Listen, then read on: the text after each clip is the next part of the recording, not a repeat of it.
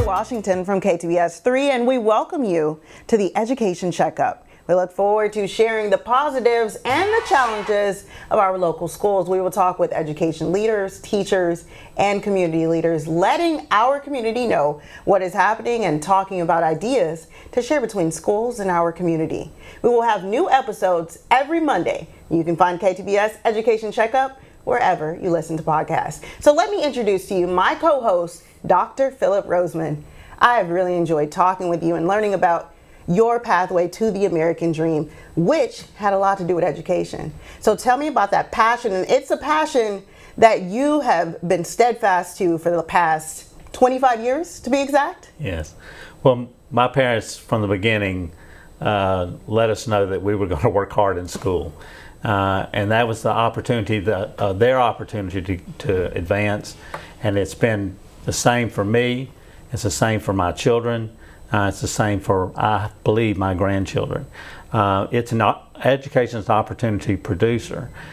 Over about 10 or 15 years into my career, I began to realize that some of the things that we did in healthcare and education were very, very similar.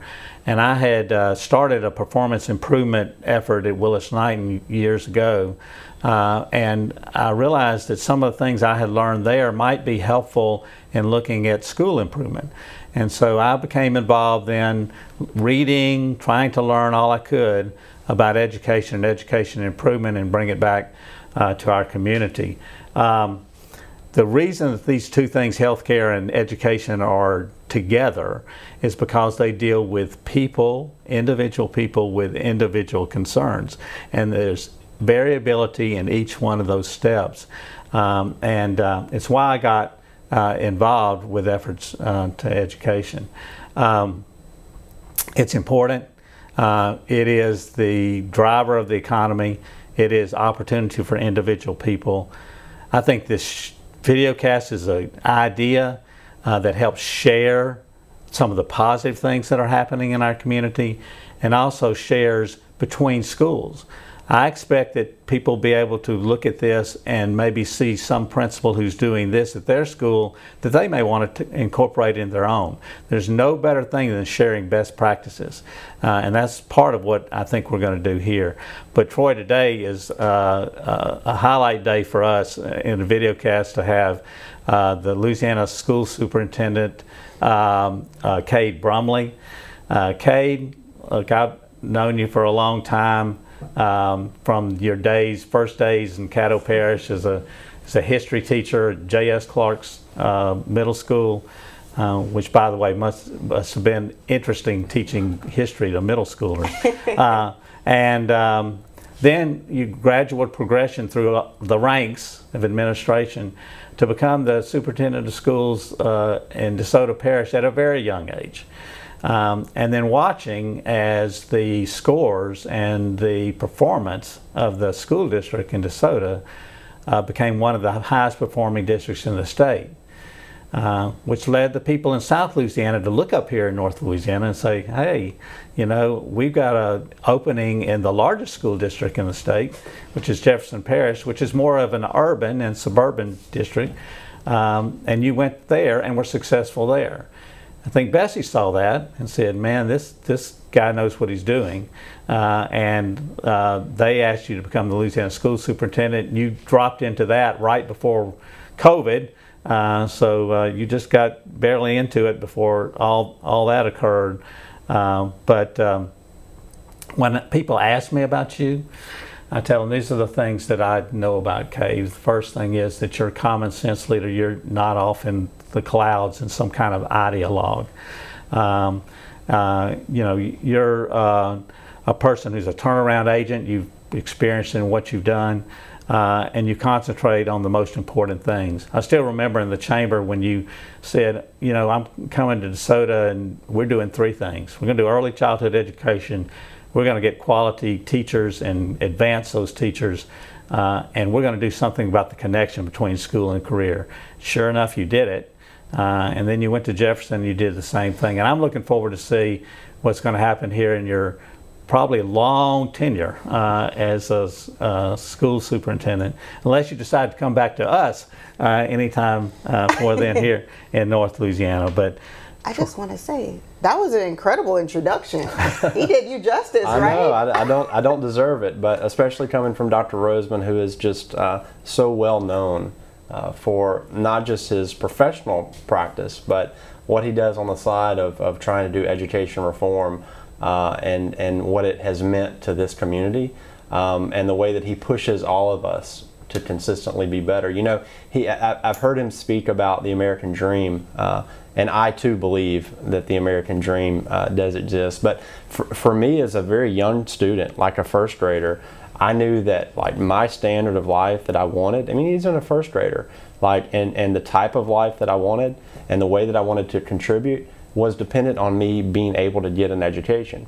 And so then once I selected this as a career, I knew, okay, now I have an obligation and responsibility to make that available and successful for as many people as I possibly can. And you know, education has been overcomplicated in too many ways for too long. And we're just trying to simplify it as much as possible. You know, go back to the basics on teaching a kid how to read. Don't complicate it. Teach phonics. Teach them how to read. You know, think about what are the jobs that are available whenever people get out of high school, and then what education do they need for those jobs? Do they need a college degree? Maybe, maybe not. Do they need technical training? Maybe, maybe not. But we need to provide in a very streamlined way access to what's next for a child. So if someone graduates on May 15th, I believe on May 16th they need to be ready to do that next thing, whether it's go into a high wage job, or whether it's go into college with a level of preparation, or whether it's going to service. And we have to be more deliberate in those connections. one of the things that are complicating, at least in people's minds, and I know ferreting through that took me a while to unpack it all, is the difference in the different areas of between the federal government in education, the state government in education, the local school district in education. And this is becoming even more an issue as parents become more and more involved in education issues in their communities. Can you kind of simplify it a little bit with us about what the federal government's place is, what the state's place is, and the school district, and how we can optimize that? Well, you said something I can't miss first, and you said parent.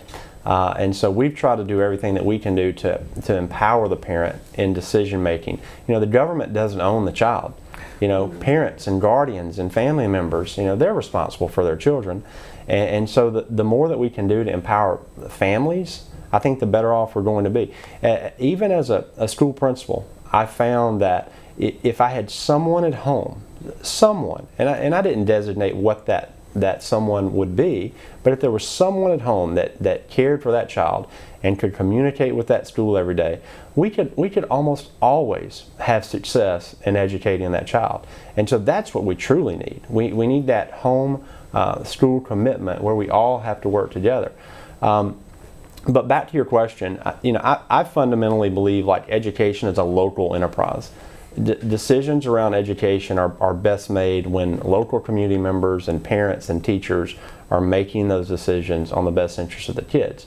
Now, I say that as the guy whose job is state policy and oversight in many ways, and there's a role for us to play too.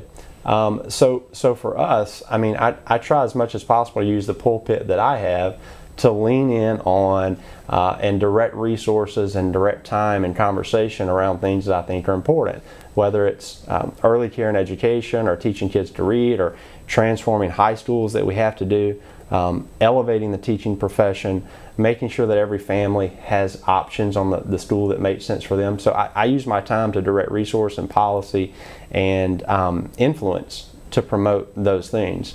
And then you also have the federal level that provides more than anything financial support in areas such as nutrition for kids every day, or serving students with exceptionalities with additional dollars.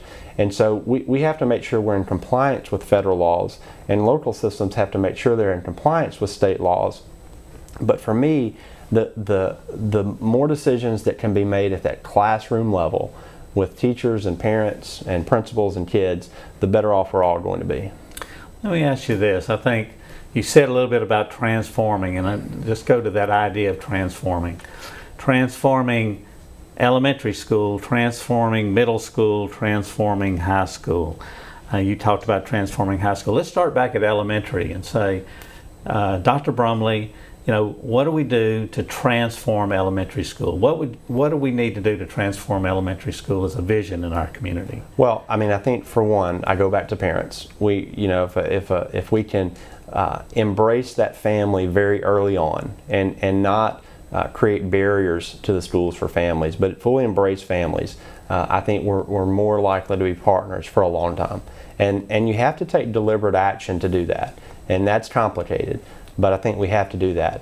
And then we, go back to the basics and teaching kids to read. I've said it 1,000 times, but I think it's really important.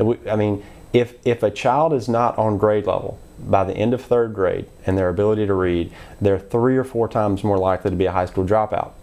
High school dropouts are more likely to be in prison. 80% of prisoners in America don't have a high school degree. Mm-hmm. That doesn't start after high school, and that doesn't start as a sophomore in high school. It starts very early. In elementary school. And so we have, and what I mean by that is we have to make sure our kids can read. If you look over the last 10 years, or decade plus, in 2011, on the National Reading Test, NAEP, 55% of Louisiana's 4th graders were at or above basic on reading. 55%. That was 2011. If you look at 2019, the last number like pre-pandemic, the number was 55%. So over essentially a decade, we flatlined. And I think it's because we have taken for granted that kids are just going to learn to read. And sadly, not every kid does, unless you're strategic in how you do that. And so that's what we're trying to do. But also I think like math is the language of science. And we have to make sure that we are creating those numeracy cultures in our elementary schools so that kids understand that math isn't just some abstract thing. It leads to something else, whether it's logic or better understanding, as you well know, Doc, the sciences. And so we have to make sure those like foundational elements, and not crazy ideologies, but just foundational elements are embedded in our elementary schools. So it sounds like it starts in elementary, but all of these different levels, they're different. It requires something different of the teachers, of the parents even, and how you guys connect in order to make sure that students are successful at all levels. But specifically starting in elementary when literacy is so important, and they'll carry that with them the rest of their journey. That's right. Let's go to middle school. You started in middle school. Yeah. I tell people the most humbling experience I ever had was to be a Sunday school teacher for 8th grade boys. So that was very humbling for me. It's a different age, different time. What about transforming middle schools? What can we do in middle schools to make them a real useful time of education? So I hope no one takes this out of context and runs with it, but the whole idea of putting 1,000 kids going through pre-puberty together at one place, like at the same time, it's crazy, right? and I say that, or through puberty, I say that as someone who started my career as a middle school teacher. God bless middle school teachers. Yeah. They are challenged every single day, but it's complicated there because you're trying to bridge two things together. You're trying to bridge like these elementary years that are fundamental and foundational versus the sophistication that needs to exist at a high school in preparation for what's next. And middle school kids, they're not adults and they're not kids, and so you're trying to sort out all of the dynamics around that. But what I have found to work in middle schools, and I can show you data to support it, is if we approach our middle school classrooms in the way that we approached our elementary school classrooms, we're going to get better results with middle school kids. But do that and at the same time be thinking about what are some early level opportunities for them to explore careers.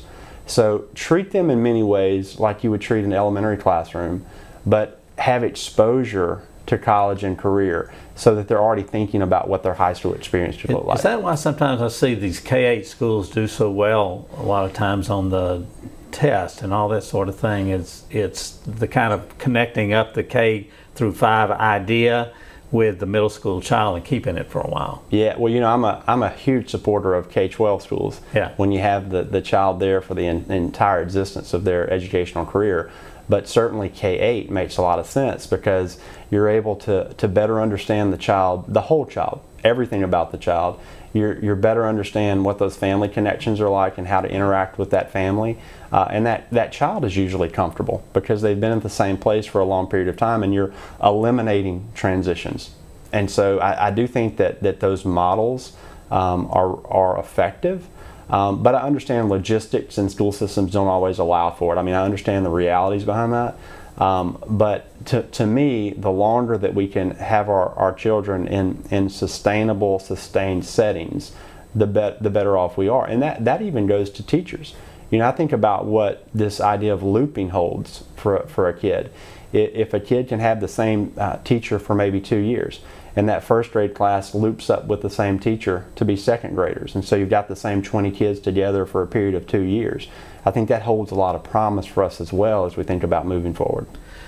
Let's talk about one of those things that you talked about at the chamber that you were instigating in DeSoto, and I think did also in Jefferson, the kind of school career connection. So beyond the years of beyond dropouts and talking about that, we talk about people who graduate and where we go as far as school career connections.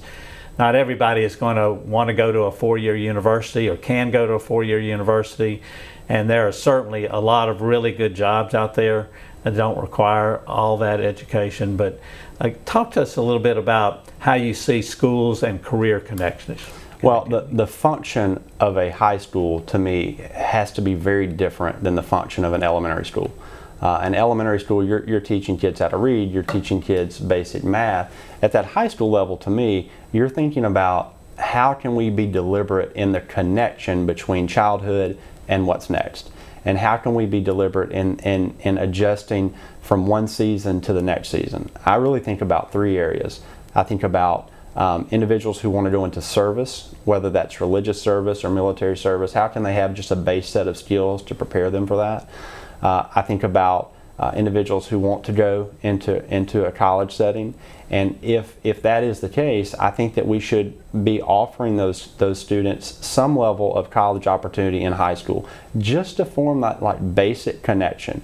Maybe that's dual enrollment coursework, maybe that's AP coursework, but going ahead and setting that mindset of within those students of this is what a college level experience looks like, and we're going to further connect you with a college or university so that you know where you might be headed next. And then the third thing where it's the tougher push that we're trying to make is around vocational crafts, skill crafts, career and technical education. I think our education system has done a really poor job and disservice to our communities over the last few decades of even telling you have to go to college, you have to go to college. Not everybody wants to go to college, not everybody should go to college. It's not necessary. But you can't say you're not going to college and then have a vacuum of there's nothing else.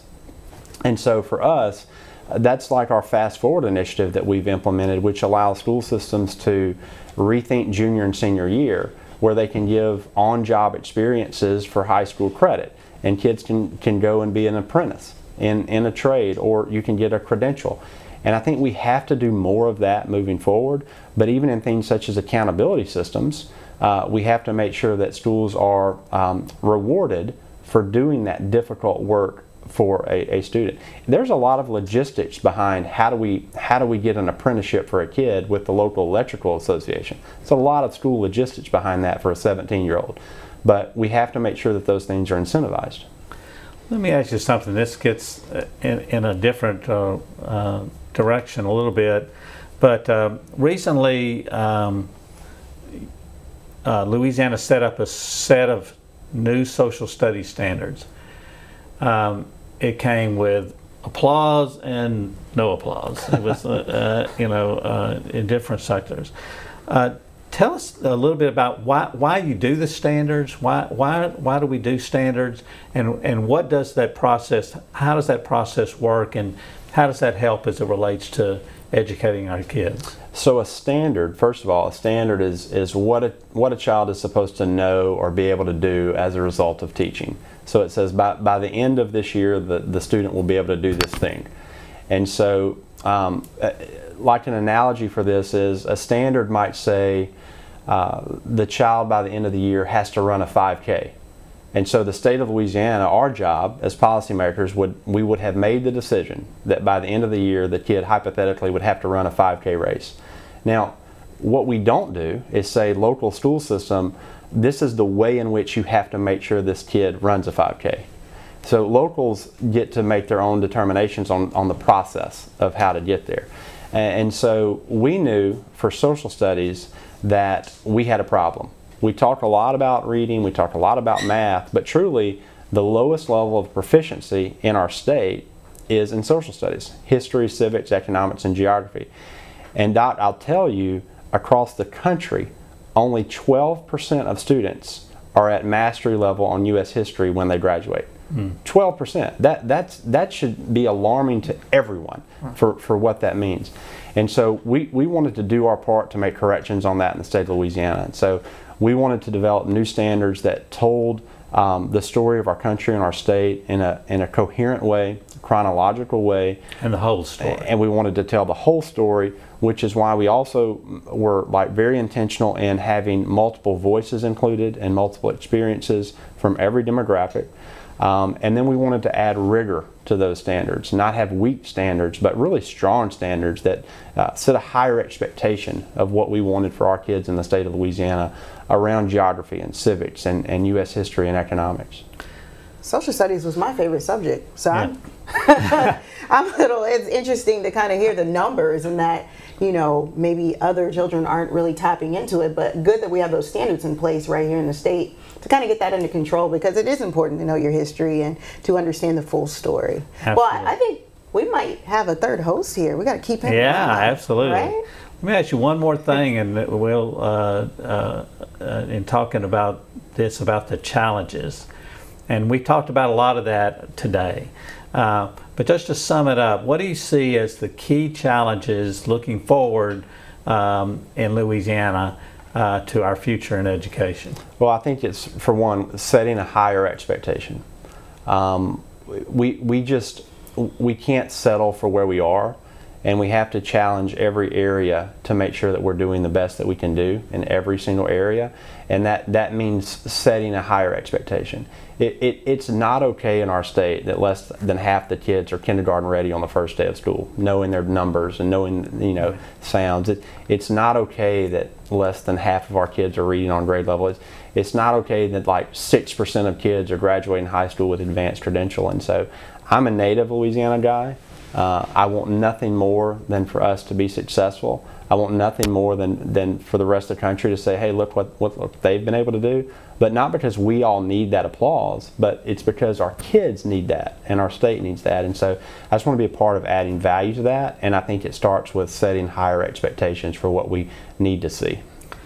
Dr. Brumley, I learned a lot, as I always do when I sit and listen to you speak, and to simplify the thing for me to understand it better. And Troy, this has been a great opportunity. It has. Well, thank you so much for having me. My takeaway, set that bar high and then we'll exceed it. Right? Right. We got it. Well, thanks for taking part with us and talking with us today. We will have new episodes every Monday, and you can find KTBS Education Checkup wherever you listen to podcasts.